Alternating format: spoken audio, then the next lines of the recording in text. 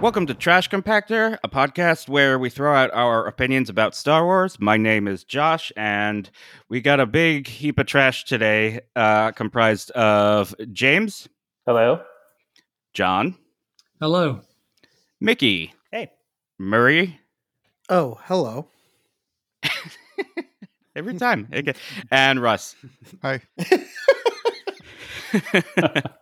Wasn't the Great Heap the name of the cartoon droids in the 80s, like the feature special, like They the had pilot a feature episode? Special? Yeah, like the pilot episode of Droids, I think was like an hour long, and I think it was called The Great Heap. I had a toy from that cartoon, but I barely remember it. Or maybe it was the Ewok cartoon, but it was some dude with like pink or purple hair or something. Someone have like that. Wikipedia? The Great Heap was the Star Wars Charlie Brown crossover, right? Low-hanging fruit, and I'll grab it every time, baby. Okay, well, no one is checking on that. Today, I thought that Hold was on, right. hold I on. thought he was like, No, that was just my stunning sense of humor. The Great Heap, 1986, one-hour animated television movie that serves as a prequel to the Mungo Baobab Cycle? Shut your mouth. Are we Yeah. Oh, you're looking it up too. I was like, damn, Yeah. he really nailed so, but that. droids, right? So, but droids? Yes. Would you It's, look at that? From the deep Star Wars recesses, droids. from the deep recesses, there's some shit that will live on in my brain forever. From the deep recesses of the urine bag that is your brain. Yes, great callback. Great callback. Okay, anyway, let's get on with it, because today we're actually going to be talking about episode 7 of the Book of Boba Fett, the season finale, entitled In the Name of Honor. And let's start with overall impressions. James, overall impressions of In the Name of Honor, the season finale of Boba Fett. Well, for a show that started out as a gangster and that gangster show, and then went to the Mandalorian season 3 premiere and to a sequel to Return of the Jedi, a Western Kaiju movie seems just about right to finish things off. I mean, I don't know how I feel about it, but I can't say I like it. I didn't like it because like it had so many amazing things and things I thought I'd never see. I just don't know how I feel about the show as a whole. That this is like the 7th installment, so I haven't quite gotten my feelings about it. But I did not like it because like the show overall has given me so many amazing things that I wanted to see, and this episode, you know, it delivered on. He said it. I want to ride that thing, and he did ride that. He rode that Rancor, and it was amazing. And so yeah, I like it. I just don't know how I overall feel about the show as a whole. I don't know if it gave me the closure or the answers of any of the stuff we've been talking about, but I did like it. I mean, that's the most I can say about it. I'm still trying to digest it. Much like the Sarlacc, it will take I was going to say it's going to take 1,000 years. Yeah. My reactions are exactly the same as yours almost. I think I feel exactly the same way. But Mickey, your overall thoughts? it's a TV show. I mean, it was awesome. It had some cool parts. Like I said, it's like, you know, a cool mismatch of things. It's kind of interesting because I actually think I liked this episode. You know, not my favorite of the whole season. I didn't think it was amazing TV, but I liked it. But yet somehow it made me look back on the rest and just kind of like, just look on the season TV and be like, there's content. Disney gave us content, but I don't have any. You know what I mean? Like it's kind of weird, I guess, how it kind of like is both good as an episode, but kind of made me rethink the whole series, which I was trying to give a little bit more leeway to. And again, I don't hate the series. It was just, to me, it's just like, we're just at a point, you know, peak TV where they're just making a lot of stuff. And I would say, again, to bring the whole point of the whole season, it doesn't piss me off like a Marvel show. So I'll give it credit for that. It was fun. I enjoyed it. Murray, overall thoughts? Well, there's a few quick preambles to my thoughts. One, I don't think there was a person watching anywhere in the world that, like, when they felt like lackluster by the finale, was surprised that it was directed by Robert Rodriguez. Like, I thought of you right? as soon Like, as the title card. I don't want to like. I don't want to like keep picking on the guy, but like I didn't know, and so I was like, and then that popped up. I was like, fuck it, there you go. But I do it like as a quick wrap up of the show as a whole, the whole series. I think it's very funny and slightly embarrassing just how much credit we gave this show with all the places we thought it was going to go. And we're like, oh, it didn't go anywhere. Okay, it's just literally what you see is what you get. Like, that's fine. But the final episode was good, like question mark. Like it was fine. It had some awesome moments, usually involving Mando. There was things that drove me crazy, like why is she explaining Boba Fett's plan out loud to him while the plan's going on? Like, or like the mod that does a complete 360 to shoot and ends up in the same position that he started in.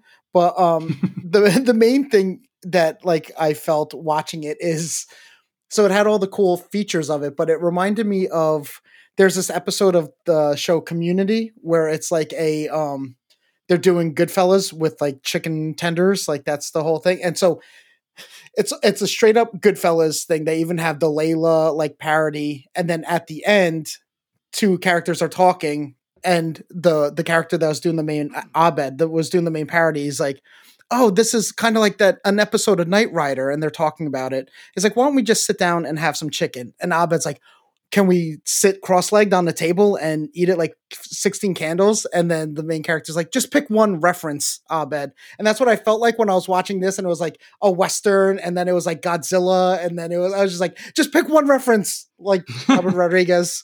So that's kind of what I felt like when it was just like too much, just going all over the place. And I was just like, okay. It's like, why do these people hate each other? We're just introduced for the first time, and they're like, oh, city slickers, oh, desert bums. Like, where's this coming from? Like, what is going on? Why are you introducing something with like 10 minutes left in the episode? But it was okay. I liked it. It was fun. Some moments I loved, but overall, it's like, meh. You know, it's interesting. That's the second reference to the Western Godzilla movie hybrid, and Star Wars is really pastiche. I mean, that's really what it is. It's really genre mashups. Mm-hmm. And you know, there's just something about the idea of like a Western kaiju movie that you could only really get from Star Wars. I mean, it's And so it big exists, and though. dumb. Yeah. And it's awesome, but I think No, it's called In the Valley where of they- Elijah or Elijah something. There's a movie wait, what happened? like Oh, from like really? the 60s. Really? That's Cowboys versus Dinosaurs. Has Ah, no one seen this amazing. movie? Well, that's cool. No, I've never heard of it.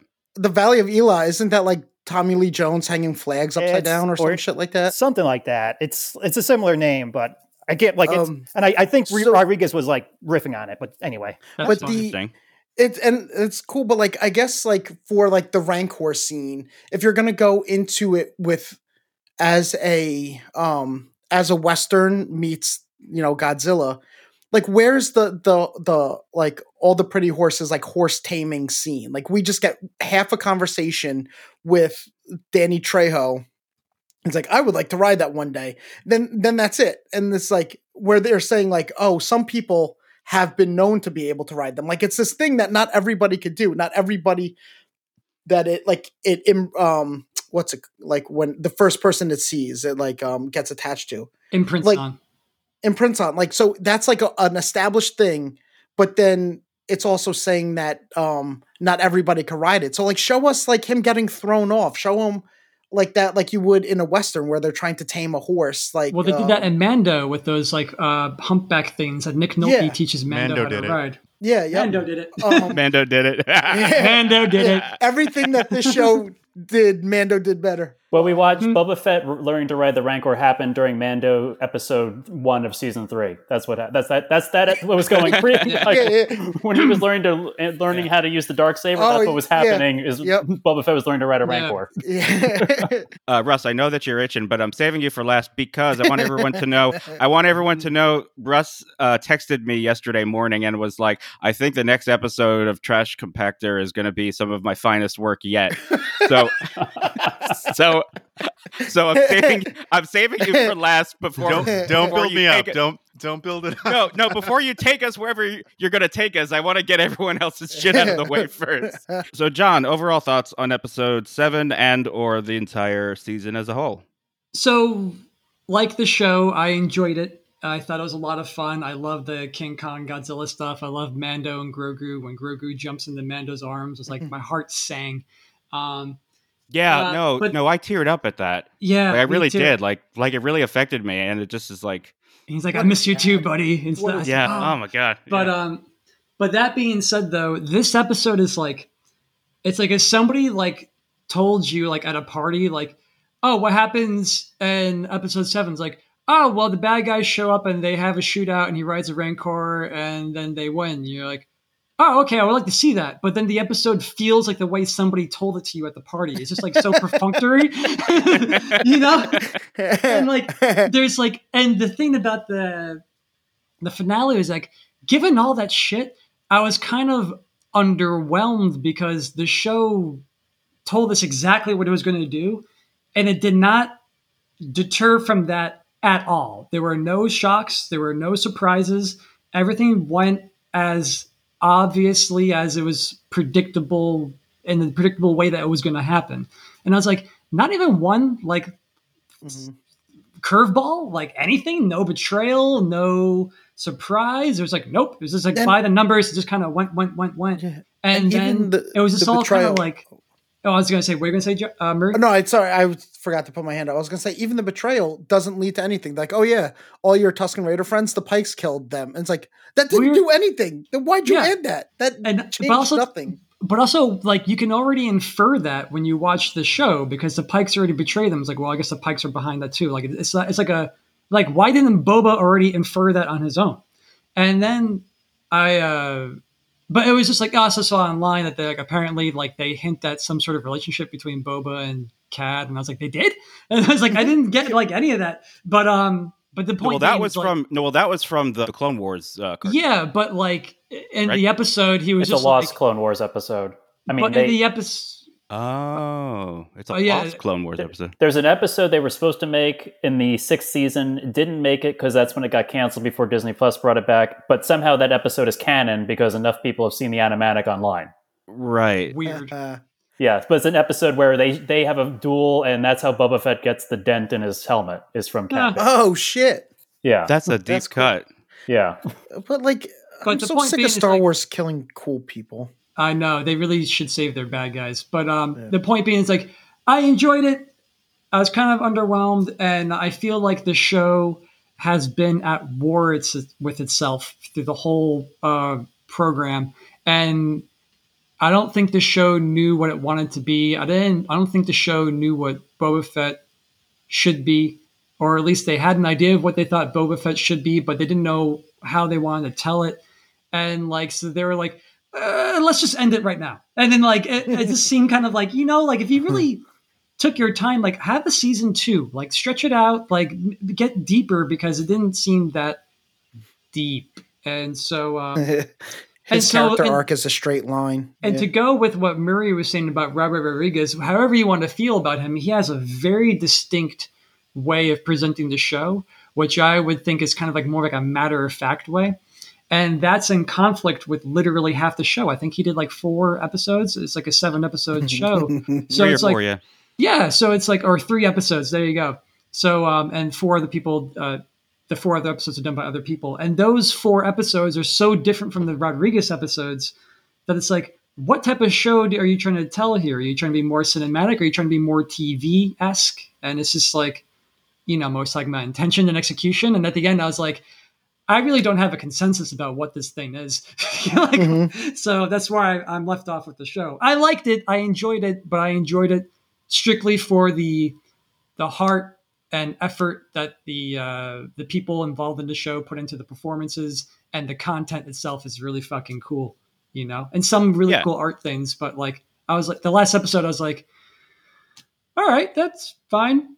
Like, I'm not sure if I'm ever going to watch the show again, My feeling about Robert Rodriguez, just real quick, is that he's very good at certain things, but I feel like he's one of those directors where, because of the way he came up and the way he taught himself, like his approach to filmmaking or his directorial style is kind of inseparable from his conception of the content. Like, it has to be his idea for it to match his directorial style. Does that make any sense? No, it does. I mean, like another example is like a Kevin Smith, to take an extreme example. Like, he wouldn't make a good Star Wars movie. He's even said, I think, something to that effect. He wouldn't make a good Star Wars movie.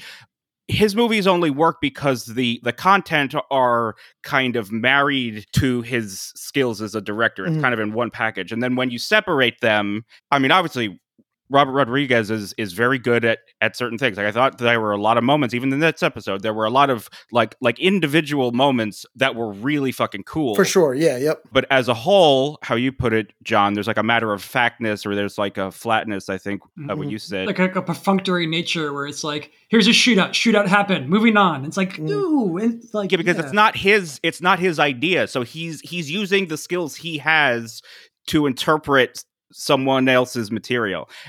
But if there's something that he should know, it's like a shootout. Like that's like the bulk of his movies is just like shootouts. It's funny because when you think about like if you go back and you watch Desperado, as we brought up so many times, like the choreography in Desperado is kind of similar, where it's like he's openly just like shooting people, not taking cover. And it's just like, but the content is like, look at this crazy looking mariachi with these Uzis taking down this cartel. But which like, is the cool thing there about is like a coolness, like to like the shots still look cool, even though it's exactly what you're saying. I'm not talking about choreography. It's just like, it just looks cool. Like the way I don't know, there's something about the way it was like shot. You're just I think that goes with what Josh was saying. Yeah, it's exactly. Like, the idea is crazy. It's like, look at Yeah. this fucking mariachi take on the drug cartel. Like that's crazy. Or like From Dusk Till Dawn, it's like motley crew of like a priest and his adopted kids and these like fucking jewel thieves or bank thieves go to like a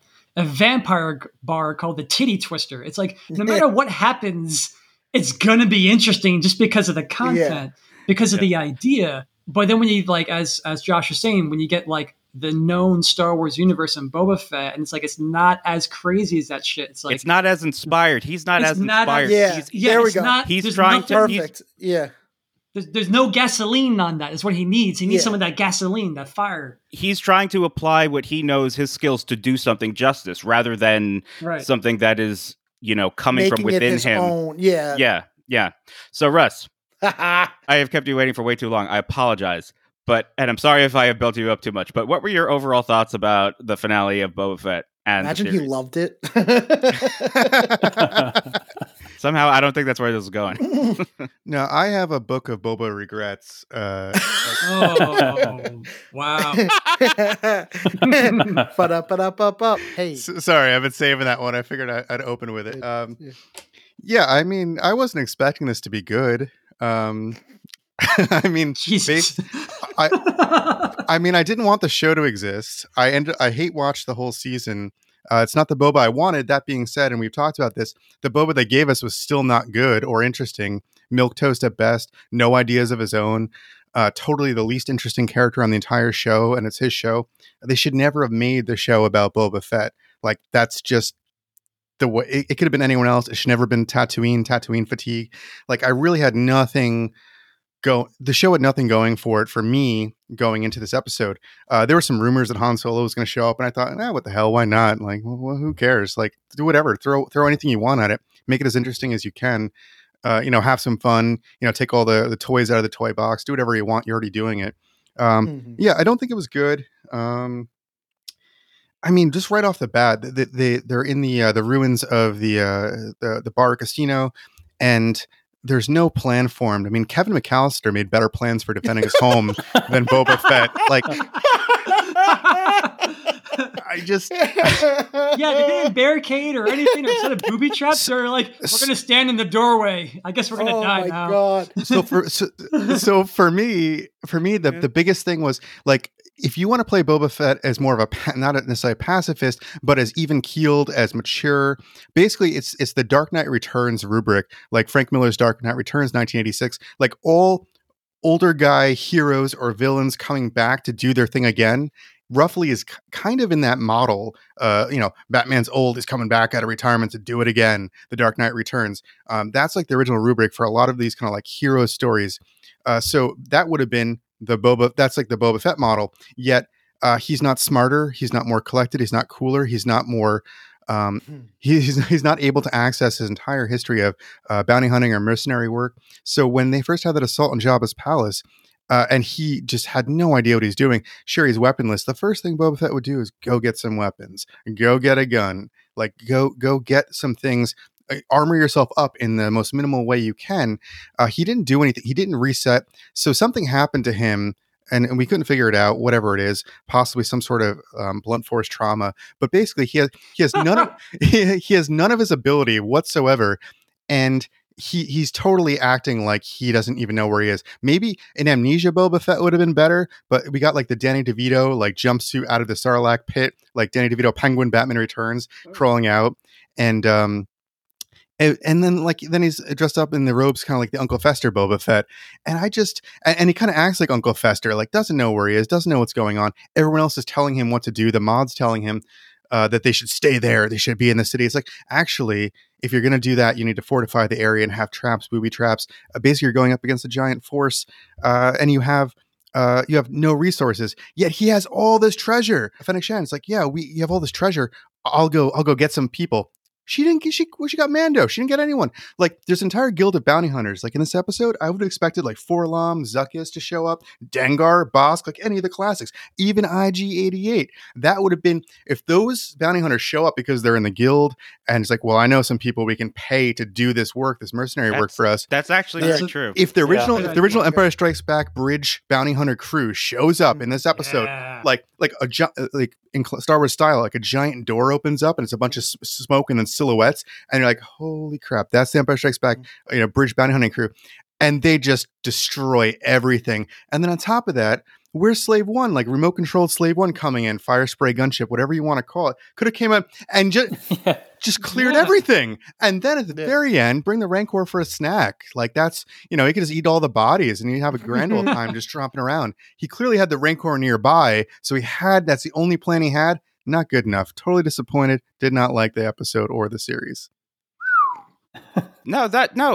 I mean, everything you said is totally fair. I hear you on a lot of those points. It's okay to like it. I want to reiterate basically what James said. Like, I mean, I thought it was dumb, stupid fun. It did what it said on the box. Kind of to something that Mickey was saying. I think a phenomenon we live with in this era of peak TV is that the audience is always ahead of the show. Basically, whenever you do a TV show, you're kind of crowdsourcing a second draft, which is sort of tricky, especially with something that's as well-known and as beloved as Star Wars. Everyone has their own clear vision of what it should be versus something where I think the only way to really do a show that's successful and or a Star Wars show that's successful is to bring in someone that has a very specific point of view, because otherwise what you end up with is these things that have scenes that are cool, moments that are cool, ideas that are cool, but at the end of the day, what does it really add up to? It's just sort of like Mickey said, it's more content.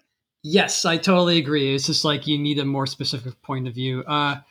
To what Russ was saying about the bounty hunters and showing up and stuff like that made me think of an idea of like tactics. And while I was watching it, I was like, "There's no plan here," because when like Fennec was like, "Okay, we got Cranston hanging out in like the South Sector, and we got the Grammarian Guards in the East Sector." It's like, "Hey, Cranston, what?" Or isn't that his name, Kernston or Nubaka, Black Kernston? Brian Cranston, Black Chrysanthemum. Oh, Chrysanthemum. There you go. It's the Black Dahlia. That's what it was. Bad name. Shaggy name. Dog. They inherited that from the comic. So I have 2 points. I'm going to say this really quickly.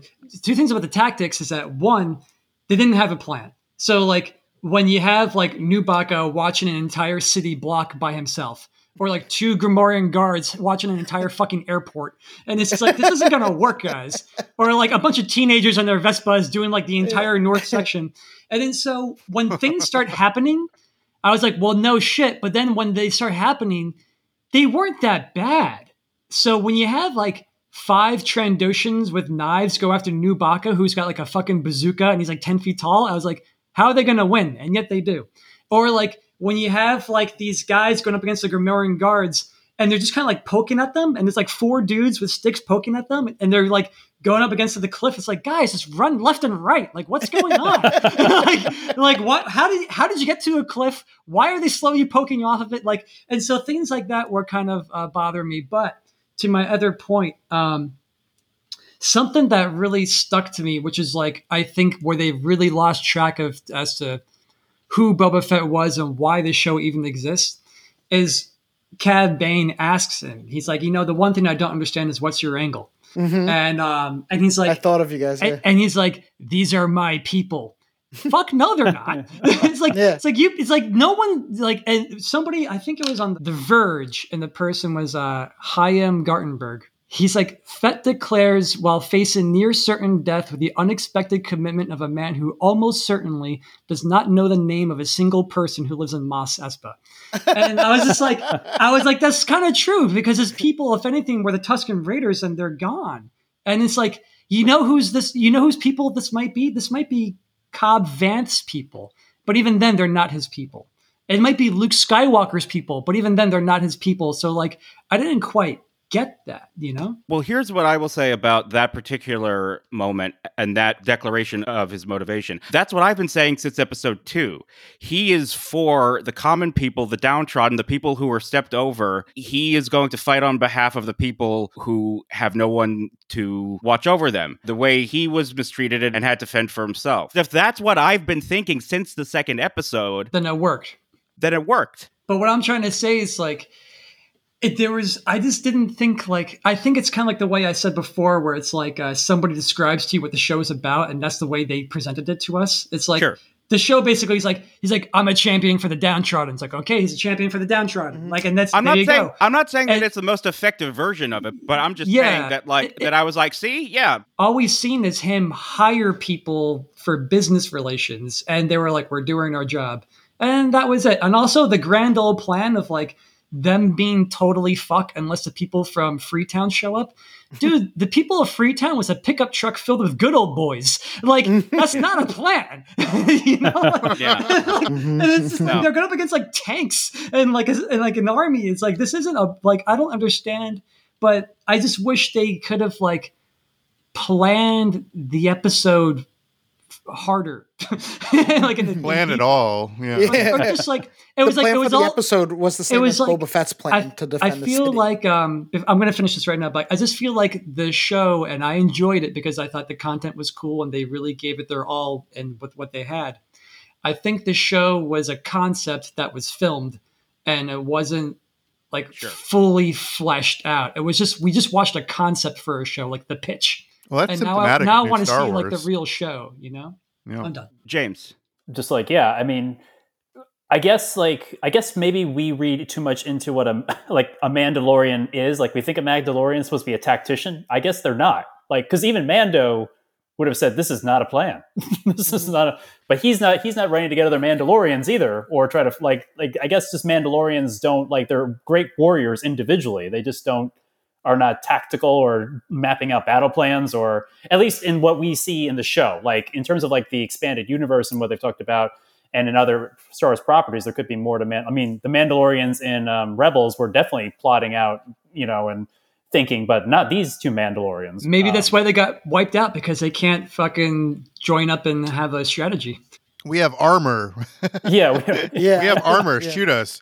You can't stop I think us. That's their mindset, right? Is their whole mindset is like that Tony Stark, like ready, fire, aim type mindset, because they know that they have the armor and they can fight. So, 9.5 times out of 10, they're going to be able to get out of any jam. And so, but again, like, we're filling in these blanks. Like, fucking show us this or tell us this. I mean, that was my other point. I mean, I feel like everything we've tried, we've been, all these episodes we've been doing of the episodes is sort of like we're trying to wrap our heads around Boba Fett's like motives and who he is, but a lot of this is us inferring. Like, I don't like necessarily need them to tell me, but I think we really did need a scene where he had this revelation that I'm going to be a good guy. That's like what's really missing. I mean, I appreciate the fact that maybe they're thinking as the audience is smarter, but it's not smarter if you don't ever really give me the moment where he went from, evil bounty hunter dirtbag of the universe to man of the people. These are my people. I need that scene, I feel like, and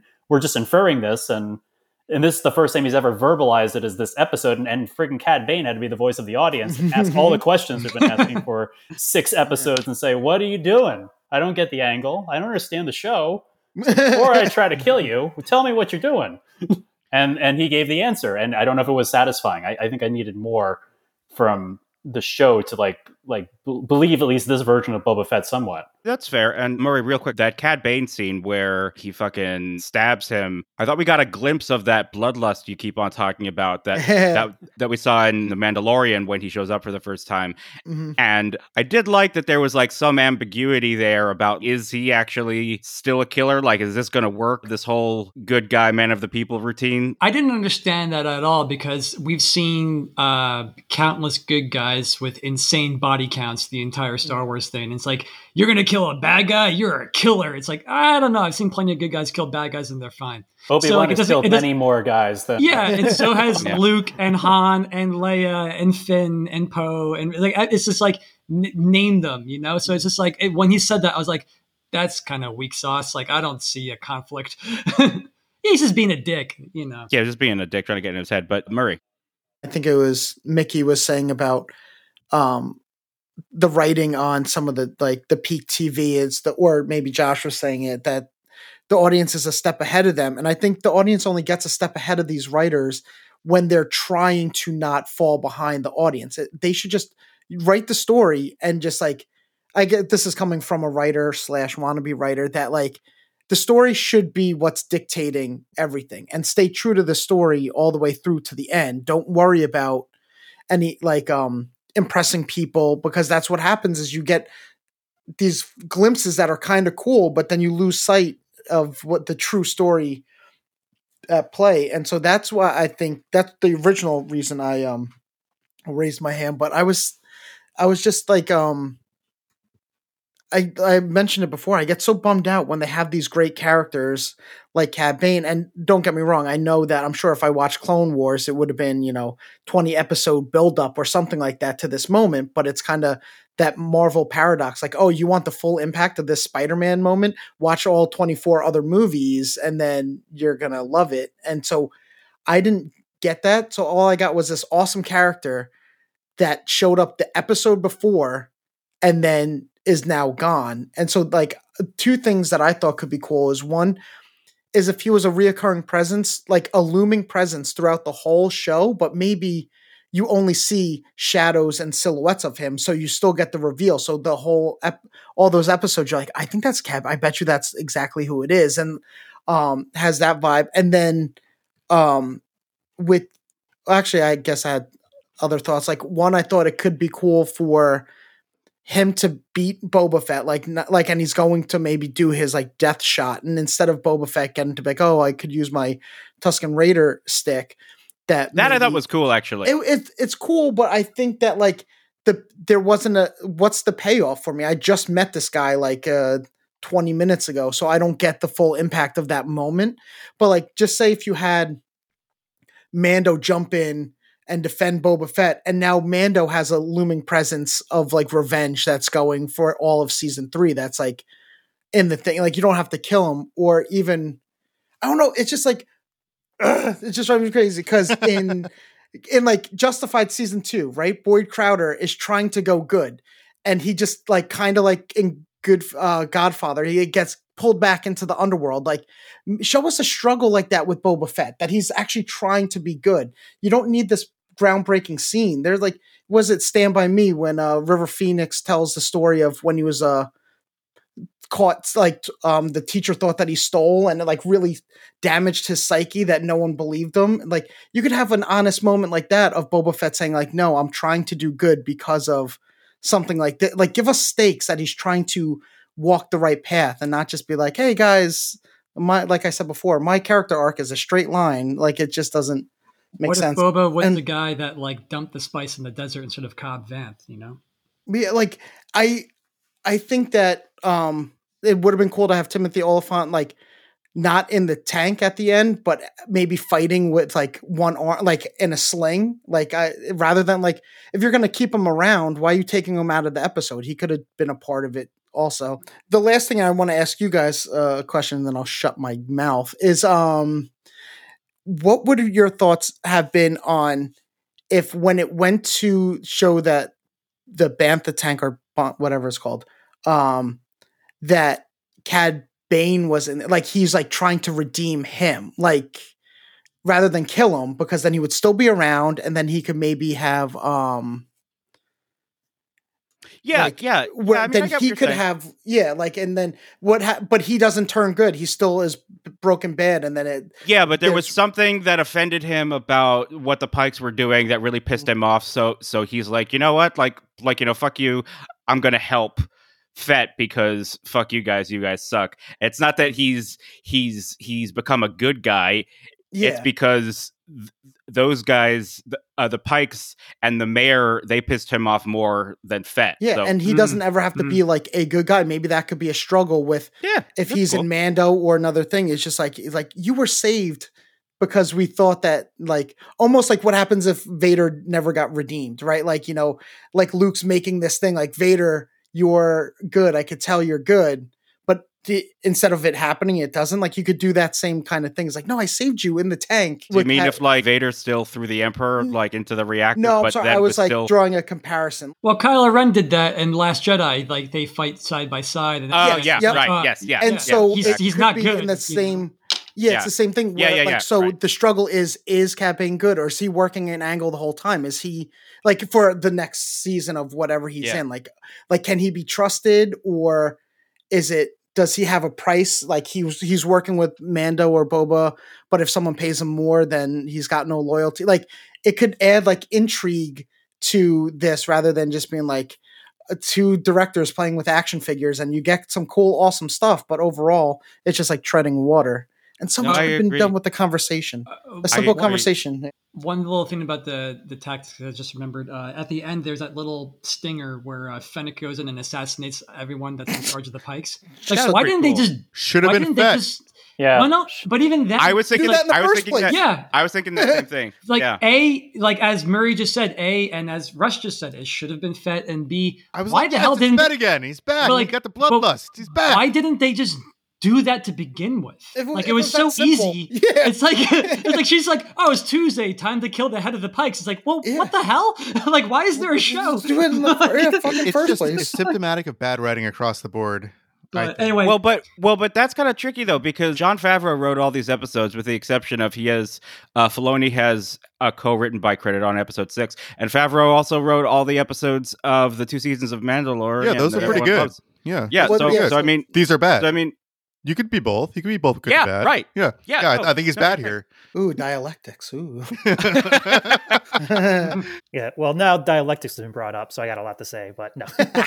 yeah, No, I know. I was gonna. Well, first I was gonna say something about you were saying about like the voice of TV now and everything, but also really quick, like now that we brought up the whole scene where they brought Cad Bane, where that was like the scene where like, oh, we're gonna figure out why FETT went good or bad, why he's good now or whatever. But it actually made me realize they should have done the opposite. They should have just never answered it. And then what they should have never done is he always did the right thing. He always stood up, but he never says why, or he never cares that he's doing it.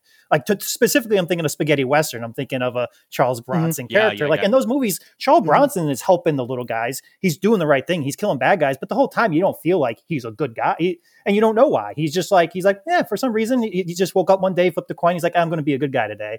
And I felt like maybe FETT could have Shane, right? Yeah, like FETT could have benefited from that. and all that stuff. Like that kind of like nihilistic spaghetti Western, anti-hero. Like it would have been better if he was they made him a hero, and it would have been better. They still could have made the same show. Yeah. Every single thing could have been the same. But if just the acting like was directed, like not even he did a bad job acting, but just if he was directed to act slightly different, where it's like, just have a sneer all the time, or just like look grumpy and miserable all the time, or something. That have no patience. Yeah. But Characterization. But again, so the point though, like what you were saying, Josh, where like this is where I want to bring up. I want to talk about a couple other TV shows, a couple contemporary ones, and then an old one in relation to this episode. Is that like you were saying? There's like a voice thing that I feel like there's kind of not here. And I think there hasn't been TV hasn't to me been great in the last couple of years, but the 3 good shows to me I want to highlight is John Wilson's show, Righteous Gemstones, and Succession. And all 3 of those things just they just riff on their own vibe. They don't care. Like obviously people are talking about them on Twitter and everyone loves it, but they're not responding to Twitter, and they just all have like these distinct individual voices that are just going to go crazy every week and do what they want to do. And I just feel like that's something that's missing from most other TV show that's been on for the last few years, plus this show, I think. And then also I want to relate to like this idea where you're talking about there's no plan. And again, there also feels like there's no plan from the writers per se. And there actually doesn't feel like there's much of a plan from the bad guys either. And actually a big issue I had with this whole episode is there's no kind of physicality to the space or idea. And like, especially when like the bad guys are pinned down, I don't feel like they're ever in danger. For some reason, those walls are going to protect them no matter what. And it's kind of weird. Like, I mean, I get it. They don't want to kill, like, it would suck if a bunch of farmers came out and then like they killed half of them. It would have given more stakes, but it would have felt bad. But like something, it's like, it's kind of right. What was it? The third season of Walking Dead? That was the prison season that everyone hated. Yeah. But the one thing is like why it worked for me is it was like kind of doing a Michael Mann thing where those boring episodes in that first half of the season, it established that space. You understood the complete layout of that prison, the hills, the knolls, which gave you the aspect. And when they did that gun, like that final gun battle, when the governor's people came and invaded, you're like, oh, I get it. I get why these guns are here. I get why these guys are here. I get the complete Kevin McAllister setup to the whole thing, because they set that up. And again, this is kind of a point I've been making, is they had seven episodes. They could have had 10. It doesn't matter. They kind of didn't. And this is also to the point we were saying, like, where like all of a sudden there's this stakes between the mods and the farm people that could have been like, they had so many hours that they could have focused creating. They could have had like B and C storylines focusing on these characters. Yeah. And to bring it back to another thing this weekend, because I always browse HBO Max for what's going to go. I'm like, Return of the Living Dead's going to go. And then also like one of my favorite movies is Repo Man. And like, why it was weird to me. I'm thinking like, why do these mods not feel like, how can like an hour and 20-minute movie make 5 punk kids feel distinctive and like real characters, as opposed to this like 7 hours they had with this TV show, not do the same with the mods that would again gave him more stakes to this final shootout. And one last thing, how do we know that spice is bad? Spice might be cool. What if spice is just weed or like LSD or mushrooms? Is Fett's just a cop? Fuck that. Like yeah.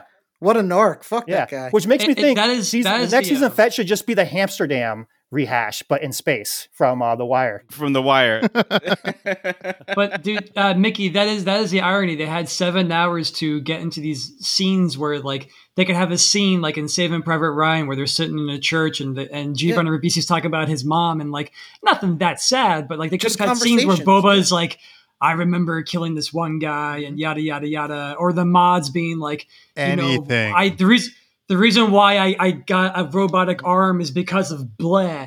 And then like, or I just watched Aliens recently, which is another fucking masterpiece. And but there is a great setup. You're talking about that use of space where they're like, okay, they have the blueprints. Like we can barricade the doors here, here, and here. No creature's going to get in. And then there's like a scene of them like blowtorching the doors, putting up barricades, and they're planning out their things so that when they actually do attack, you know exactly what the space is. You know the stakes because they're trapped, yada, yada, yada. So I think that's a very valid point, Mickey, about the use of so space. much could be done through conversation. It doesn't even need to be tremendous scenes. Like you said, it's just sitting around talking. And they could just talk and have the these night before moments. the showdown, Yeah. They're all getting to know each other.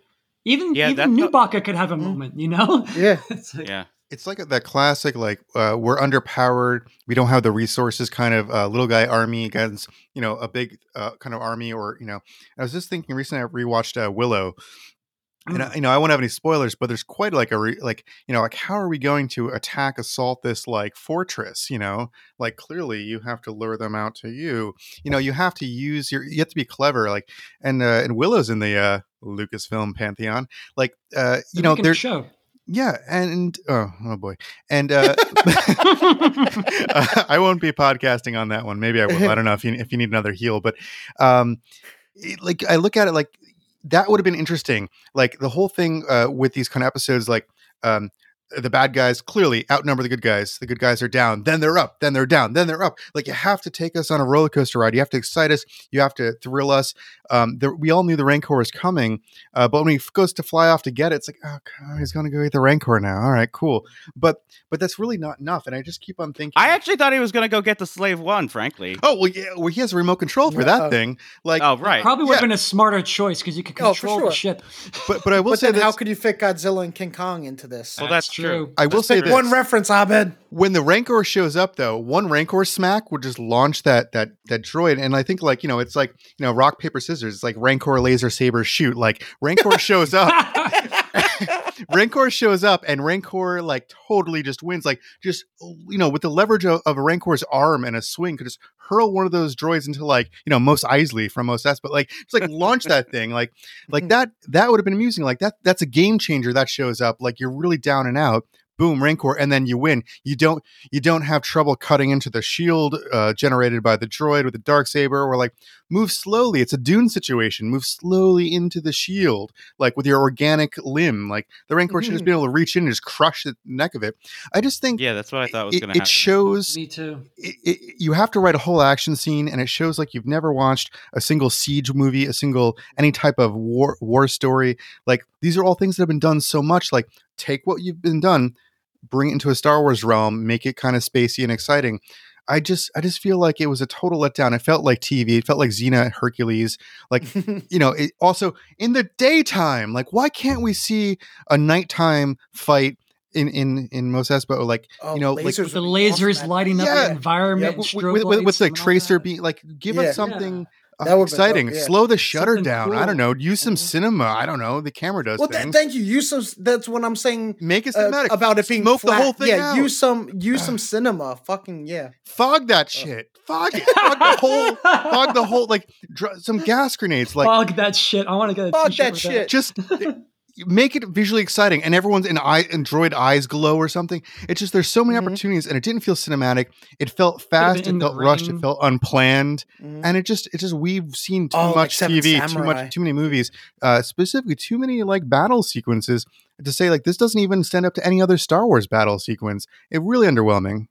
I'm done. Yeah. No, yeah. I mean, I agree. I think part of it is, frankly, when you decide to make a whole bunch of TV shows, you have less resources and time and money and planning. And this is TV and it shows.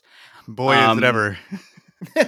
Yeah. But, once again, I am someone who doesn't necessarily think that that's a bad thing. I don't know if I can separate my knowledge of how TV is made from my love of it. But James, your final closing thoughts, if you have any. My final thoughts. I think it's like, I was a little. I think the thing that left the worst taste in my mouth was the fact that Fennec Shen did all the killing in that room, because it should have been Boba.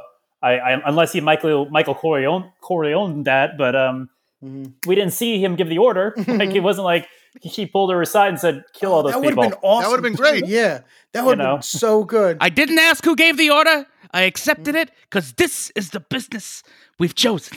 I'm not even sure if Boba Fett came up with any of the plans, because it seems like Fennec was the one dictating the plans. Yeah, she's definitely a tactician, and she knows what she's doing. And I needed that moment where he either did the dirty work or he ordered her to do the dirty work. It kind of, to me, almost read like she went off and did this on her own and didn't tell him. And they killed his Tusken family, and she has no connection to them, so it should have been him getting his revenge. Something. Yeah. That was the least satisfying part of this episode. I guess the most stuff, and we kind of mentioned, is like the Mando, Grogu situation was great. I mean, I always felt very, warm feelings when he jumped in his arms and Force leapt into his arms, and all the Grogu stuff, learning to use the Force. And it seemed like Mando, for a brief period of time, was wielding the Darksaber with a little less effort than he was previously. So I don't know, maybe he's accepting that, his focus was so on Grogu being safe that he didn't have time to focus on anything else. Right, but he has the potential to wield this within him. So I don't know if that's where that's going, to him to be the leader of Mandalore, I guess is maybe where that story is going. But yeah, I don't know. I mean, I'm looking forward to Mandalorian season 3.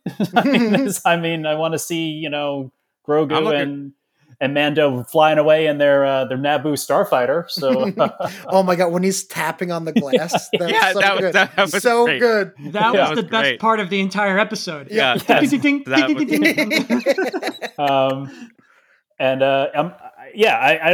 don't know if Boba. I'm assuming it's getting a season 2, or he'll show up in Mandalorian season 3, Boba Fett, or I don't know. I mean, by the end, it kind of just make him a passing character. Yeah. Return him to his roots. Return him to his roots. He's just a passing character that shows up for a minute every once in a while, and you're like, oh, Boba Fett. Yeah, I mean, it could be that. I mean, it seems like they're doing the MCU thing where all these shows are going to be linked, even if it doesn't seem appropriate. Like, this guy's going to show up because they have a show too, and we can use them, and why not show up? So, I don't know. Like I said, I didn't love this episode. I can't say I didn't like the series, because I thought it showed me some of the best Star Wars I've seen. But I'm mixed about it. But I'm looking forward to Mando. I'm looking forward to Obi-Wan, Ahsoka, and the other ones because I was in for these characters and they appeared in this show. So why not? Were you disappointed or were you surprised when Luke's X-Wing showed up and the cockpit opened and Luke wasn't there, or was that what you were expecting? I guess I was a little disappointed that Luke wasn't there, but I also got it because one, that's probably the budget they had for. I mean, it takes like 3 people to act Luke Skywalker, Mark Hamill and 2 other people, and then however At many least, and then how many ever technology people it takes to make Luke Skywalker. So I got the fact that we can't get greedy, but plus he would have destroyed everybody. Like he would be the only person needed because he took on all the Dark Trooper, right? So yes, that makes more sense too. Yeah, I mean, he would have just annihilated everybody there if he. Yeah. And it's also not his fight. He's like, I'm not. Yeah. Yeah, I'm not going back to there. But I will say, I mean, because I didn't even mention it in the last episode and this episode, it was nice seeing R2-D2 again. Like I said, nothing. I mean, seeing R2 back and the X-Wing back was nice. But I guess I was momentarily disappointed, but I also got it. I'm like, why Luke? It would be interesting, but then we're doing a Luke Skywalker show, and this is Boba Fett. And let's have the focus at least be on him for his last episode. I was actually happy that he wasn't Luke around didn't for show like. up. Yeah, that was the moment I realized that they weren't going down the path that we were talking about last episode, the team up of the original trilogy characters, which I think is probably wise. Save that until it's rightfully earned. Don't just fucking throw it in as like a to try to save a series. Yeah. I mean, Russ had the best idea with the original bounty hunters. That should have been the gang. That should have been the gang. That should have been the gang. That should have been absolutely been the gang. That would have been amazing. Yeah. That would have been awesome. I mean, poor Zuckus is somewhere wondering if anyone remembers his name, let alone like. I'm a fan. Love you, Zuckus. I guess just since the point of this so-called Grogu showed up, I just need to say that Amy Sedaris spoke for my people when R2-D2 told her name, and he's like, "Oh, what an awful name!" I'm like, there you go. That's why she was on this series. It was worth it all for that. And you said, "I'm not calling you that." Yeah, exactly. Yeah, yes, that's for me. That was definitely like fan service towards like the people like me. Oh, for sure. Yeah. Also, I was actually surprised we didn't talk about R2-D2 at all last week. Because honestly, he was a delight, and he was a delight again. I like how really feisty he's getting even more feisty in his old age, which I really appreciate. But the other thing, like speaking of Amy Sedaris, I totally didn't realize this until they were on screen together. But the Twi'lek Major Domo guy is an old Second City person with her. She has like her own series called At Home with Amy Sedaris, and he's on that. That's why they had him on there. Yeah, it must be. There had to be a reasoning behind that they have that because he's the worst. Yeah, he's the husband from Veep. Selena. Oh shit. Yeah.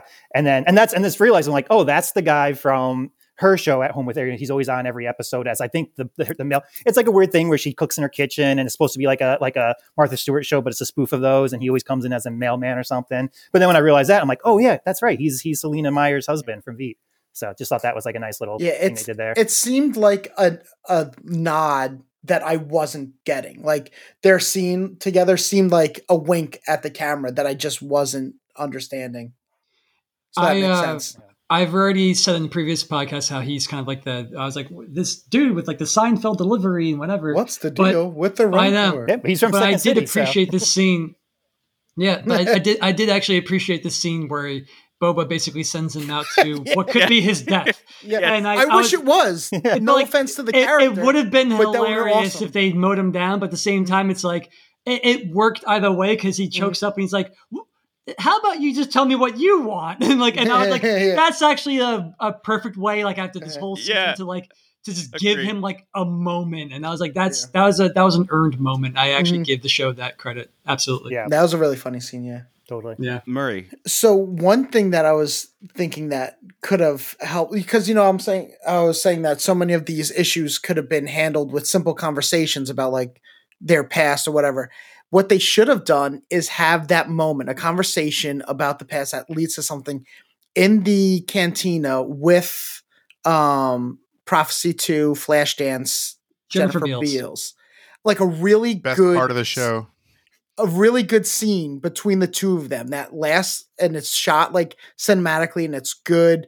It doesn't even need to have like tension. It could just be like two friends going this way. When the cantina blows up, you actually give a shit also. So, like kills like two birds with one stone. I was sad. Learn we more lost about him. Beals. Yeah. Well, yeah, no, but like like, so that could have added stakes to both that scene and given us some character development for Boba Fett and some. That's a fantastic idea.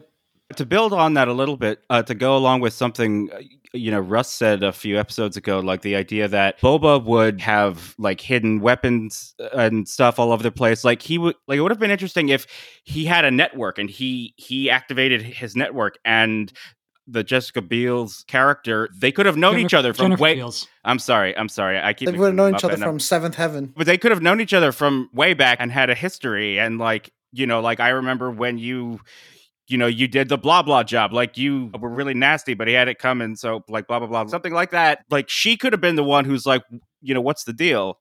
Like, what are you doing? Yeah. She could have been like maybe like a dancer from the past or like somebody, and then he could be like, he's like, you've really moved on up. Now you have your own club, and you have and then she's like, well, you look like a changed guy, and like they could have had like a real like he's drinking... like, well, you look like shit or yeah, exactly. And they could have been drinking weird blue alcohol, just talking about the good old days, and then like Murray said, when she explodes, it'd be like, oh, this means something, because when that scene happened, you know what I thought? I was like, that's Max Rebo. But no.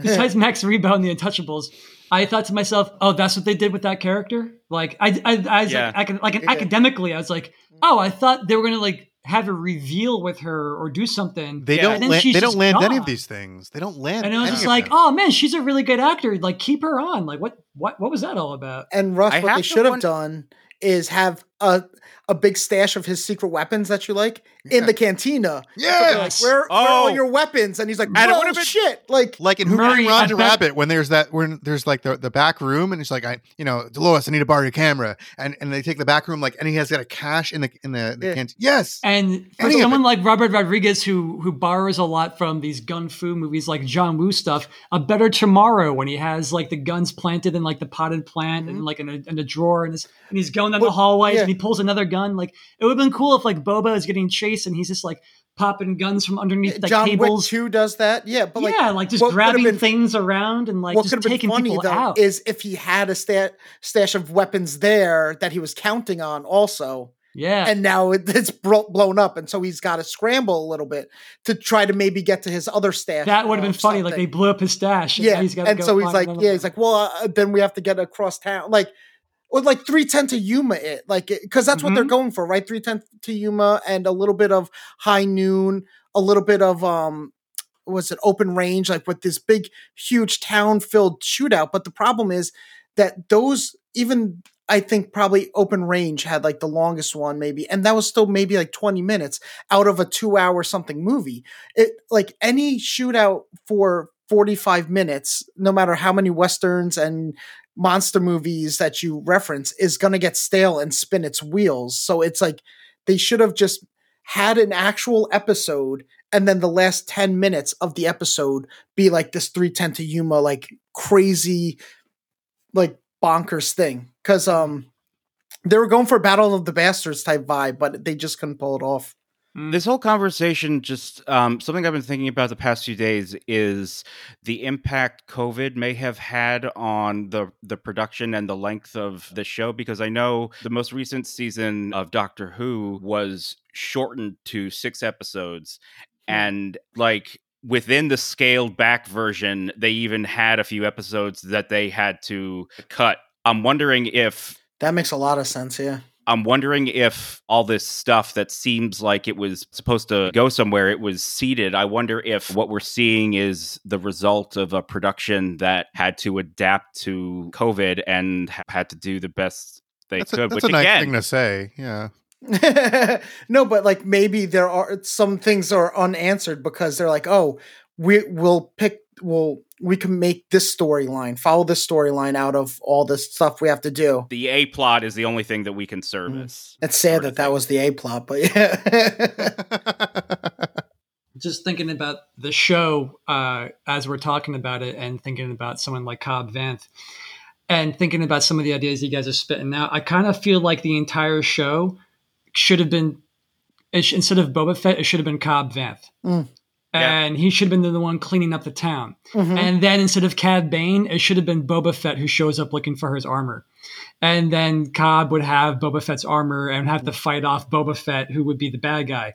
And then, that something can happen where he gets the armor at the end or he doesn't get the armor. But like Cobb Vanth, when he says to Boba Fett, like, this is my people, it's like, you would believe it. Because that's the guy that Boba Fett is trying to emulate in a weird way. It's just like, even though they don't know each other. And so it's just like everything, like, it's the borrowed ideas, because it's like, okay, everything that we thought Boba Fett was going to be, that's Mando. Everything that they're trying to make Boba Fett now, well, that's Cobb Vanth. He's already doing it in Freetown. So it's like they haven't quite still given Boba his own little corner of a character. Is it Michael Corleone's? Like, they made it too much like a Western. It's not really like a Godfather thing. They should have gone something in a different angle. They should have made it Coruscant instead of just pick one reference. Yeah. But they should have made it more distinct. And instead he's like, he's a pastiche of other Star Wars characters, which is weird because he came first. Yeah, but you can't market a show called The Book of Cobb Vanth. So I well, they could have called it like Lone Star or something like that. Yeah, and like have Tales of him the like Galaxy or something. and have him be like an actual straight up Western, and that would have been cool. You just reminded me of that scene where he sends out the Twilight Major Domo guy, and he's like, "I'm from Coruscant. I don't know if you could tell by the accent, like blah blah blah." Like, actually, that was a funny line. They addressed more fan concerns. Like, I think we'd even talked about, like, why is he, or you guys had mentioned, like, why is he speaking like that? Like, a lot of these quips were definitely like written in later in the rumor mill, which a lot of it turned out not to be true about this episode. A lot of speculation was going on online, on Twitter, on YouTube. I think something they've said is there were a lot of reshoots, maybe to fill in some gaps, and there were a lot of last minute reshoots even for this episode. Don't know if that's true or not, but I feel like a lot of things were responding to the fans, as Mickey was saying. It's like, we live in a time where shows are trying their best to make everyone happy and plug all these holes and try to come out on top. And so, yeah, I feel like it could have been a response to some of that. It's particularly that line. I don't know if they would have been shooting that recently, but you never know, I guess. No, I mean, yeah, I think like there are some things that are certainly responses to Cobb Vanth living, I think, even.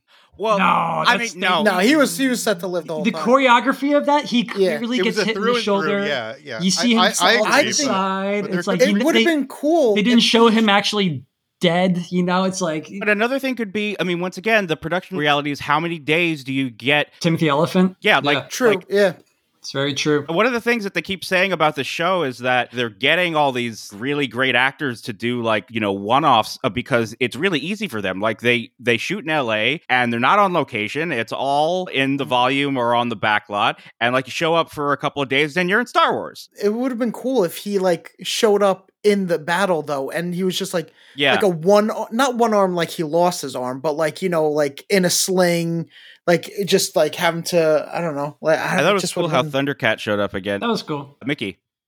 Yeah, it's kind of going to John was saying. I was realizing this idea of Cobb Vanth, but then you don't have to make Boba Fett the bad guy. You do the good, the bad, the ugly. Cobb Vanth is the good. Boba Fett is the ugly, and Bane is the bad. Yeah, and that's your show right there. Yeah. There you go. Yeah. Better show. And I think I said this last week. I'm kind of disappointed that Cobb Vanth wasn't in the shoot. They could have done in the Alamo. Who was it? David Crockett was the one of who the best characters. In the bed, and he's doing something like that. But I do speaking of the Western, I took some notes on some riffs on it that I enjoyed. I kind of think that maybe they were doing something with that Twilight character from and they said, from the Coruscant, where it's almost like a Western. He's the lawyer from the big city coming from New York out to the West. Yeah, I feel like maybe they were kind of riffing on that a little bit. I appreciate the Gamoran guards got done dirty. It sucks for them, but that was a nice shot with the train, the train exposure when they get face down. Think back to the Jedi. Yes. Yeah. That shot was a good shot. But remember that Gamorrean guard that just fell into the Rancor pit Jedi? Yeah. They've never been great on their feet. They got to work their gravity. And then the other thing I kind of really like is that the droids totally a Gatling gun situation from a Western that takes place in the 1890s. Like Django. When they take out the Gatling gun, you're the future's here. Django, these poor. Yeah, exactly. Yep. Yeah, which is actually kind of reasonable. Something I'm thinking about this show that I feel like maybe the writers are playing around with is this idea. Is they're kind of playing with the concept, I think, of changing times within Star Wars. That Return of the Jedi's done, the Empire's falling.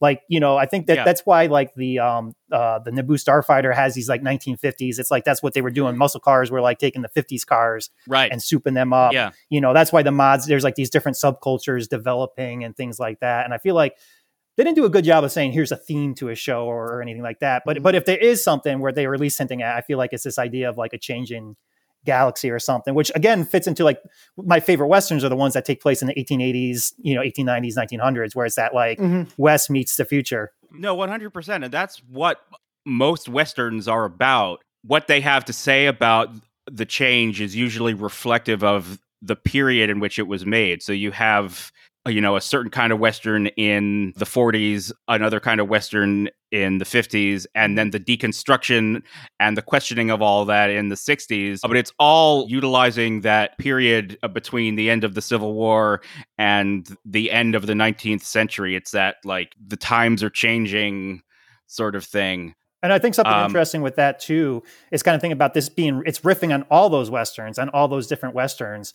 And again, this idea of time, it kind of like, I was reading something about like, Mark Fisher talking about like the condensation of time that we're kind of in this period where like music from the 70s, 80s, 90s, you don't know, it doesn't matter anymore. Kids listen to everything. And it's almost like these kind of Star Wars, like, as we're talking about pastiche, it's pastiche in everything. And it could be like in this point of like, we're in a period of culture where like it's all been condensed now, That's true. That's actually true. And you can even argue Star Wars is kind of the beginning of that. Totally. The original Star Wars, was the first, in my mind, I mean, in some ways, and obviously, this is wrong, even saying the term postmodern is a whole can of worms. But for lack of a better term, you could look at the original Star Wars as the first piece of postmodern popular culture, where it's consciously invoking discarded pieces of pop culture and putting them together to make something new, right? Star Wars and Indiana Jones at the same time, the 1-2 punch. Yeah. So, and then now what we're seeing in Star Wars is it's like that to the max. And sometimes you even get Star Wars that's about old Star Wars. Like that's another genre that they're riffing on as well. They're riffing on kinds of Star Wars. It's music has been like that. I feel like for decades, where you get a band and like, oh, they sound like this band. It's like, well, that band sounds like this band. It's like that band, and then you go back to like 1962, and you're like, oh, all these bands sound like this band, and it's like, and they're just riffing on the last thing, almost not quite realizing the source material. Mickey, is there a particular Mark Fisher essay you think that we could link to in the show notes? Yeah, I can look for that. That's a specific one. I know that condensation of time thing. It's I'll look for that, because I think that would be a good thing to put in the show notes. I think it actually is very apt for Star Wars and what we're seeing now with Peak TV and the Star Wars version of that in particular. I think the issue with that, because if done wrong, I feel like you kind of get the Book of Boba Fett where it's like a hat on a hat rather than like done well. I love that. It's term. just, you know what I'm saying? Like, that's what it just seems like. It's just, right. It's doing too many things, and it adds up to less than if you just chose a couple things and just made. Yeah. If you wanted to be like a cowboy, space cowboy, like space Western, like samurai thing, like do that, but don't be like, I want to be a space movie, every Western that's ever been, and then a samurai movie. Well, let me ask you this. Yeah. That being said, based on the mistakes that some of us may have perceived were made in this in the show, some of us, what would you say? What have we learned? What should someone making future Star Wars learn from this show to not repeat or to try differently? Constructive for me. See, constructive. Yes, surprise. I'm very proud of you, Russ. I'm growing. Fuck you, Russ. Fuck you. I love you, You're worse than polio. Bring it back. Always bring it back. I think that the creative team that's responsible for the Book of Boba Fett was the same creative team that was responsible for The Mandalorian. And it's just, you can't spread them too thin. You have to give them the time to do their thing and make them distinctive. I'm very confident saying I feel like Kenobi is going to have a distinct identity and feel and will have a clear through line. I hope I'm not going to eat my own words when we see it. I don't think I'm going to, because Deborah Chow, who has directed Kenobi, is fantastic. So I think the lesson is, if you're going to make this many shows, you need to not spread your creative teams too thin, and they have to have a voice and a point of view come through, and you have to let them do it. And that's also, my lesson. To what you were saying about COVID having an effect in the Book of Boba Fett, COVID actually had an effect on Obi-Wan, because I think even Ewan McGregor or somebody said that when they had to shut everything down, it gave them more time to develop the scripts to the point where they actually really liked it. So no, but like they when they had their scripts, they were delaying it because of script problems, and then COVID happened, and it was just like, well, this is actually a boon, because now we have all this time to just develop our scripts to the point where that's the problem. They don't have time. Stand behind They're it. being Exactly. rushed. They're being rushed, and I see that. I understand. Like that's the like. That's just what it's going to be from like the corporate angle, whatever company's doing. Like you have bottom lines, you have deadlines. They're pushing too much Star Wars too fast, and the sequel trilogy was a victim of that mentality, where they didn't have a plan for all three, and I really think it suffered. And I think this show is the TV version of the sequel trilogy problem, where it's like we really didn't have a plan. It's going to be Boba Fett. Can't go wrong there. Everyone loves Boba Fett. I mean, basically, I think that's what happened. Yeah, and I think it's. They thought it was a sure bet. Yeah, and I really think fans are willing to wait as long as it takes for something to be good. I really do that. Think that the board members, on the other hand, that their bank accounts need to fill with a flood of cash and revenue. So I really think that's, you can't, art, the intersection of art and commerce. It's really the sad, unfortunate truth of Star Wars.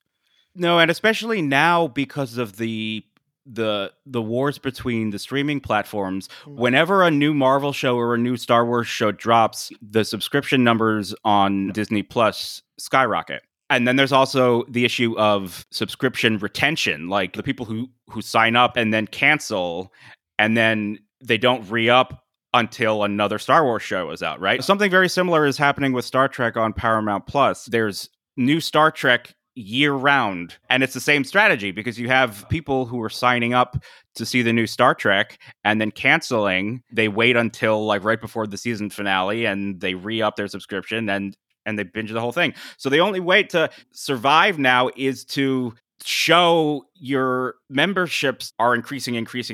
It's, I mean, not to get off on a whole thing about capitalism here, but there's something insane about the idea that go off. There's something insane that the only acceptable outcome is continual growth, and it's the inherent. Like, that's insane. Marx called it the inherent contradiction I of capitalism, because it needs it, and it's not possible, and that's why our world's burning right now, and we're running out of resources. Yes, honestly. Well, everyone's buying too much avocado toast is the problem. They didn't do that. I don't want to go off too much on a tangent either. I did see an article about how Russ is chaotic. Neutral? Yeah. Chaotic evil? I don't know what you are. Neutral. It depends how much wine is left in that. Depends on how much wine is left. It changes. Yeah. Sorry, Judd. It's okay. Netflix had an article about there's an article about Netflix basically losing money because they made so much money when the pandemic hit, because everyone's at home. And then now that like things are getting better, they're losing subscribers. So they're like desperately trying to hold on to, like, how can we hold on to these subscribers? It's good shows. So fucking and it's so also fucking crazy. And with the capitalist thing, this is my last thing. I was talking to my friend on Instagram. You don't have any friends. John. I was getting these Instagram ads about like how to be a billionaire. It's like, oh, if you invest this percentage of your money or like invest in crypto, I'm like, what the fuck? Who do they think I am? And then I was like, whatever happened to like, we're old men now, but it's like, whatever happened to those advertisements where it's like, would you like to go to Paris? You should go take a cruise to the Bahamas or whatever. And it's like, just go on a vacation.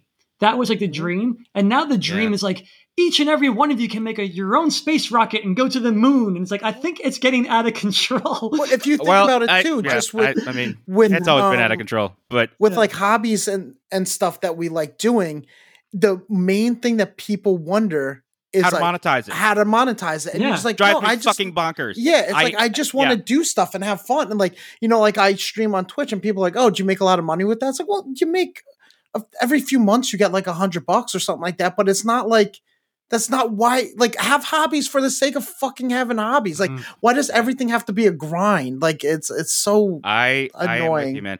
But I Mickey, did want to sorry, answer sorry. Russ's question, and I think Murray was going to go Well, first. I was Murray going had to answer Russ's question. I think Yeah, Mickey I wanna was answer Russ's responding to question, something too. Josh was saying, Oh my so he should go goodness. Okay. first. Wait. It's all When it's all you're- falling what apart. have we learned? What have we learned is the question. Yeah, so when you're going back to that, then hit me up. But I think Russ everybody is else an agent was of chaos. Yeah. It's all falling apart at the end, guys. I was doing No, so good at yes. juggling things, and now it's just all a mess. No, go Mick, because Mickey was responding to something you said. Well, I'm just saying we're talking about specifically, like so go Mick. where's my cut of this? By the way, now that we're bringing up capitalism, no. As soon as there's something, there's something to cut, my friend. we were talking about like it's I just think that this honestly I think this model like Netflix, like that was a cool thing when it was like Netflix, and now that cable's dying and we've gone to this model, I don't think it's sustainable. I think we're going to see these platforms just demolish, and then the worst thing that's going to happen is that, and it's already happening, like there was like Twitter discourse. I think it's probably always going on, but I noticed it this week that it's like there's so much that's not even like you can stream anything, and there's just things that aren't on streaming. Because it's in the end, it's not about like you think like when Netflix started streaming things. Like I remember when we were in college, I'm like, oh, like give it a couple of years and I can just watch any movie I want ever at a click of the button. And it's gone the opposite. It's harder to find movies. Yeah, it's but harder. You actually now. can't. It's right. Yeah, because of the licensing.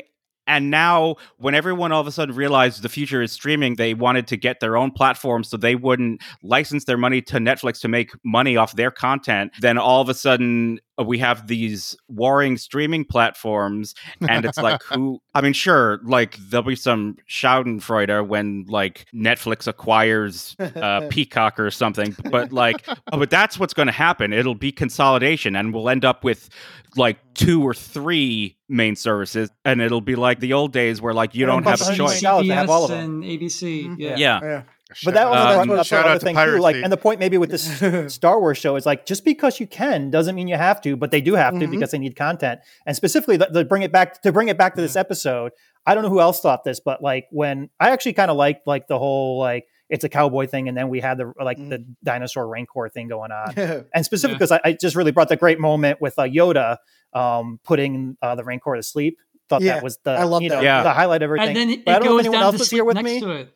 But I was oh my god, that was amazing. That was cute. But was anyone else thinking he might eat him Nibbler style? No. That's where I was going. I'm like, he was just going to start trying to like go Nibbler. But he had I thought for a second, I thought he might. Yoda would eat the Rancor.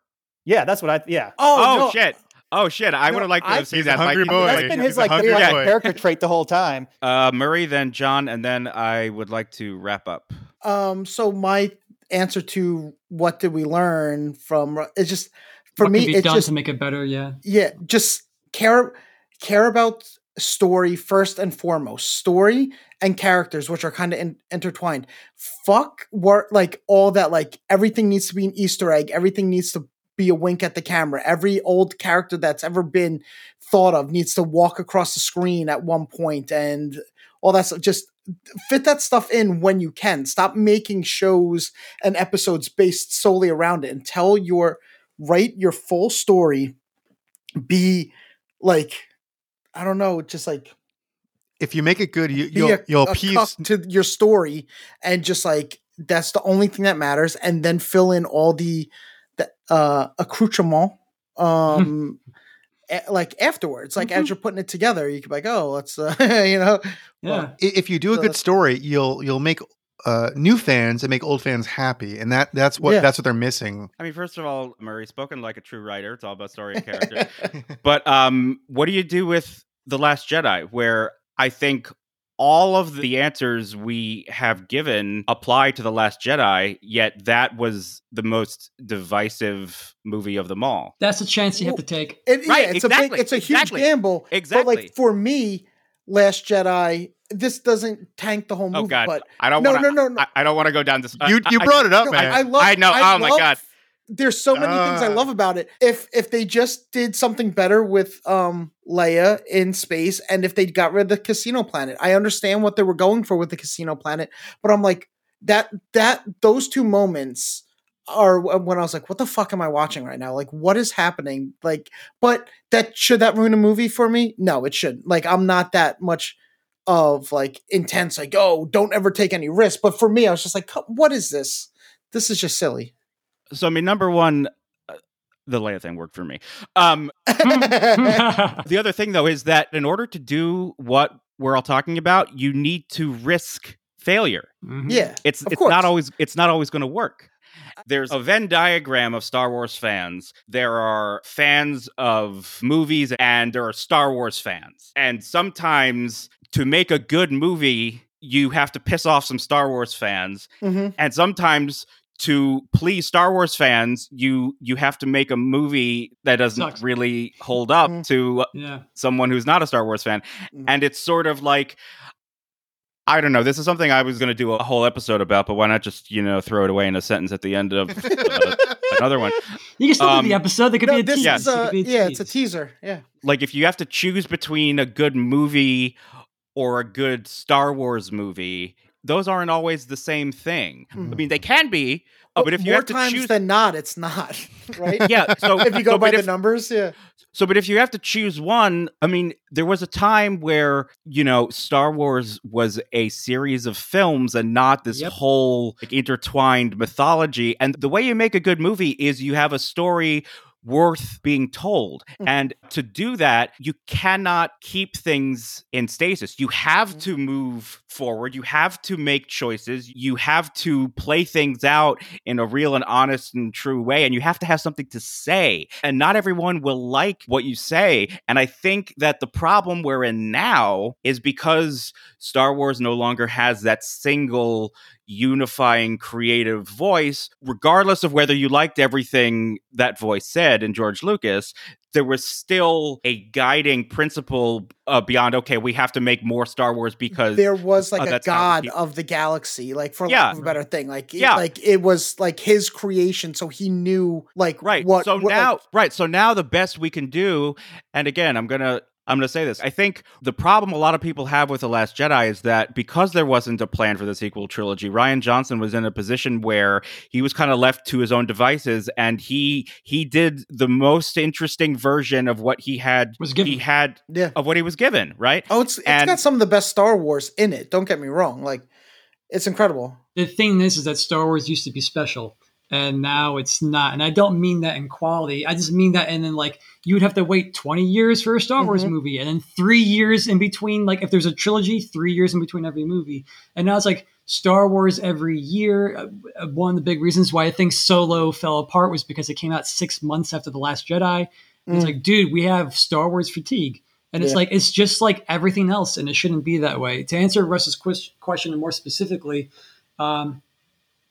motivation, like what Josh was saying, it's like, why are you making the show? You need to give the characters a reason to exist and a reason to do what they're doing. Actions are louder than words. But even then, I feel like with Boba Fett, they barely even had the words as well, And it's just like he's supposed to be the man of the people, and then they kind of show that, like Josh was like, episode 2, I got it. He's the man of the people. It's like, you're right. And then they dropped it. And there's still 5 more episodes after that. And it's like, dude, the whole show should have been him like hanging out with like the fucking like moisture farmers and like just really the salt of the earth people of Mos Espa, and have them actually like him. And like, but instead he's like, all right, I'm a Tusken now. Now that I'm going to hire some goons to be my gang. And it's like the show became about the show was a like 7 episodes of like a job interview, and just like being like, okay, you seem like you're big and hairy. Okay, you can join my team. You kids have some Vespas. You're on my team. And it's like, but that's not character. That's just like getting to from A to B and thinking about like the job. But like, there's nothing to that. And so I just think they needed to have more of a message. And also to what Josh was also saying, like, well, what is the message of Boba Fett? Like what at the end of the day, what was that show about? And I can't even tell you what that show's about. Yeah, I mean, it was kind of Star Wars for Star Wars' sake. Like it was for the fans. Yes, yep. It was like, Star why Wars does this Star even Wars exist? Sake is perfect. Yeah, And like Mando, that's a guy who's like finding family and purpose. You know, he was like adrift in the world. Luke Skywalker. That's a kid who's discovering the great unknown and going on his first adventure and becoming like a man. Anakin Skywalker. That's the downfall of like not thinking ahead and getting too caught up in your own passions and not seeing the bigger picture of what you're doing can be wrong, even though you have the best of intentions. And like, I guess with like, it's like, where are the ideas? Yeah, I mean, the idea is a bad guy turning good, but they didn't do it. It's right. It's like, that's the thing. Like that was the idea. And it's like, yeah. Show me that. And they didn't show it. He's like, I'm a good guy. It's like, okay. And then like, that's it. That was the show. And so I enjoyed the content. I enjoyed the spectacle. I thought it was fun. You know, every episode, even at my biggest critiques, it still gave me joy to watch. But Same. it was like eating popcorn, you know, and like it was just like, and I'm done with the bag, and I threw the bag out. It's like now I'm just. I think I'd rather, to answer your question, Josh, I'd rather have a good movie than another Star Wars. And I don't only want another Star Wars if they really try something. And to go with The Last Jedi, they tried something. And as Dustin Hoffman said in Inside the Actors Studio, he's like, give me like, do something really bad. He's like, I don't want to see safe. Safe is boring. He's like, I want to see somebody try something and you'd be like, oh, I can't believe he tried to do that. But like, sometimes when that happens, it hits. And when it hits, it goes like to the moon, you know? That's how you get to the moon. Exactly. You got to really risk it to do something really great. Murray, and then I'd like to try to wrap up. Yeah, no, I was just wanted to say actually something good about the episode was and it sadly is all about like the Mando stuff. Like I loved when he jetpacked just to save Grogu from hitting catches the ground. Him in midair. Yeah, just awesome. Like that was awesome. Was so like, cool. So I love that. And the whole idea of him not having any idea that it's even possible for Grogu to show up at the most dangerous place in all of Tatooine in the moment, and then adding that onto it. But I'm such a sucker for like valor and honor and stuff like that. Like to the extent of like Man in the Iron Mask, not a good movie. One of my favorite scenes of any movie of all time is when they're charging down that hallway to certain death. I was like, I'll put that against anything. But the movie, like, I don't even remember anything about it. So when he is, cause I was also like raised like about like your word is everything. Like if you say you're going to do something, you do like move heaven and earth to try to make that happen. So when he's like, all right, Mando, you could go. And he's like, no, I told you, like, I'm going to be here. And he's like, in the fact that Boba Fett's like, you still believe in all that trash. And he's like, I do. And so Boba Fett's like he's glad, like, I'm glad that you believe in your cult religion because that's saving my ass.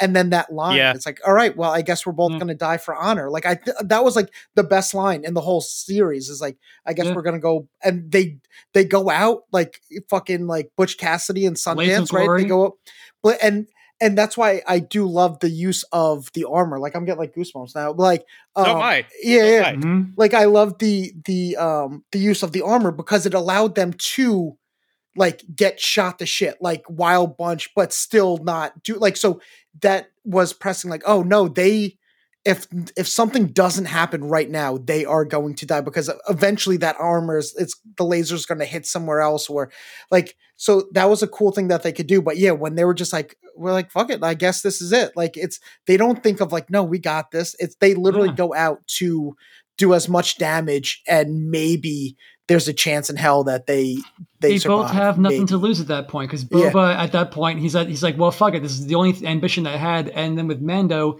Grogu's in the good graces of Luke Skywalker. So he's like, if I die, I die. And they're like, all right, let's go ask him. Like the way that we always refer to Lethal Weapon 4 of all movies. Exactly. So me and Johnny have this ongoing thing that we do it the most when we're playing video games because we're like nerdier than just Star Wars, that we play like couch co-op and get really excited.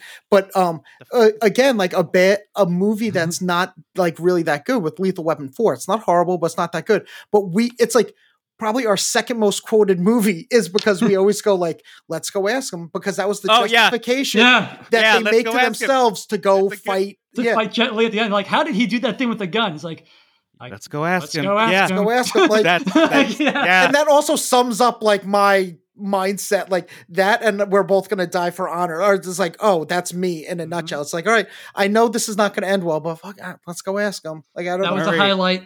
That was a highlight of the show. Yeah. Murray, thank you for bringing me back from the edge. I was getting really bummed out, but you just lifted my mood again. Well, We got to a dark place.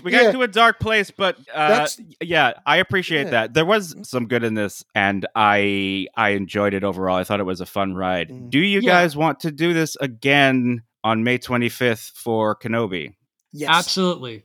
100%. Maybe. We need you. We need the heel. Come on. Yeah, we need the heel. I mean, I would watch it just to see how they deal with my Tatooine fatigue. I'm not worried about it with Obi-Wan. No, me either, because obviously he's got a. I mean, anyway, that's a whole other show. That's episode 1 of the other show. James, if you'd like to plug your socials and your pod, as one might do on a podcast. Okay. Jesus Christ. Now that's pod plugging.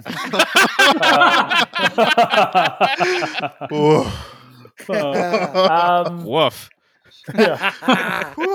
James, where can we find you? And do you have anything you think people should check out? I have a podcast called The Secret Origins of Mint Condition, where me and my two co-hosts talk about pop culture, science fiction, and anything you could talk about in a comic book store. We have an episode with host Josh talking Star Trek, and we will have a Star Wars episode coming up soon. So I'd appreciate if anyone could look at that. And then on Instagram, I have a art page, JL art page on Instagram, where I do art from all pop culture. So if you could give that a look, I appreciate that as well. And I think that's enough plugging. That's probably good enough. So, but thank you for the opportunity to plug all that stuff. I'm a plug whore. Someone's been looking at my browser history. Geez.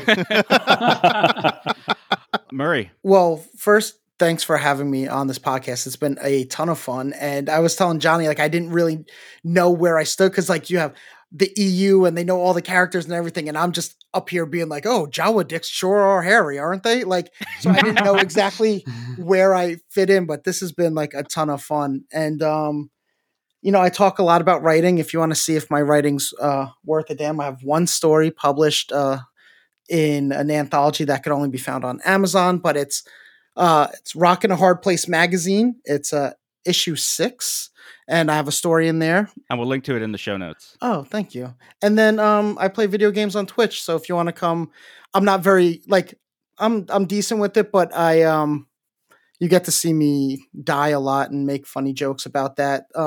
So it's twitch.tv/McLeod_Strife at Twitch TV. But McLeod is spelt like Highlander. So there you go. I hit the Canadian, all one word. That's me on Instagram, Murray on Instagram. I hit the Canadian. It's an In Bruges reference. Yeah, it's an In Bruges reference. So if you get it without me telling you, but yeah, I hit the Canadian.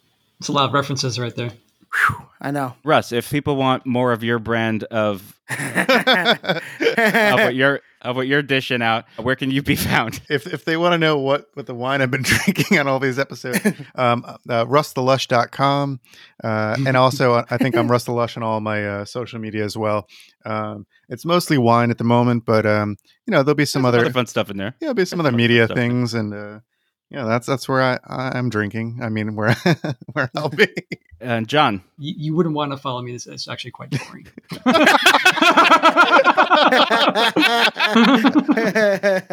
I am an actor, though. I just finished a feature recently, and maybe that should come out during the summer. It's called Ditch Boys. I'll let people know if that even comes to fruition. And Mickey, please plug your Twitter. I love you on Twitter. I don't think I've ever told you, but I really want you to plug your Twitter.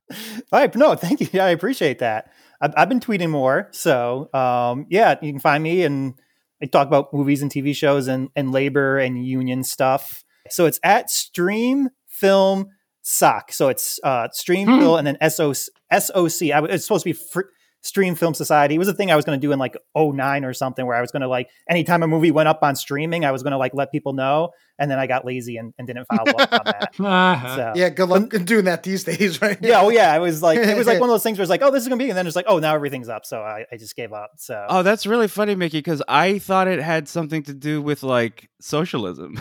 well, it works now, Hey, totally. Yeah. Now we're It's like- talking. It's like stream socialism. If you want to see my Wordle scores, I actually do that on Instagram, and my Instagram is Mickey Dobbin /thing unofficial. Brass tacks. What's Oh. your Wordle score? Yeah. Thank you for listening to the Trash Compactor. This was not intended to exist, this leg of the Trash Compactor journey. The official season 1 will be dropping in May of 2022. So we're going to be on hiatus for a little while. If you liked anything that you heard, please visit our website, trashcompod.com, where you can rate us and write reviews. And please rate us and review us on Apple Podcasts or whatever platform you listen to podcasts on. That will really help. I think it really- Spotify does it now too. whatever platform. And we will see you in May. And I want to do this for Kenobi. I want to do this again for I'm Kenobi. down. Yeah. 100%. Yeah. Cool. Yeah. Until May. May the force be with you. May the What? force be with you. There we go. There we go. There's your sign off, baby. End of show.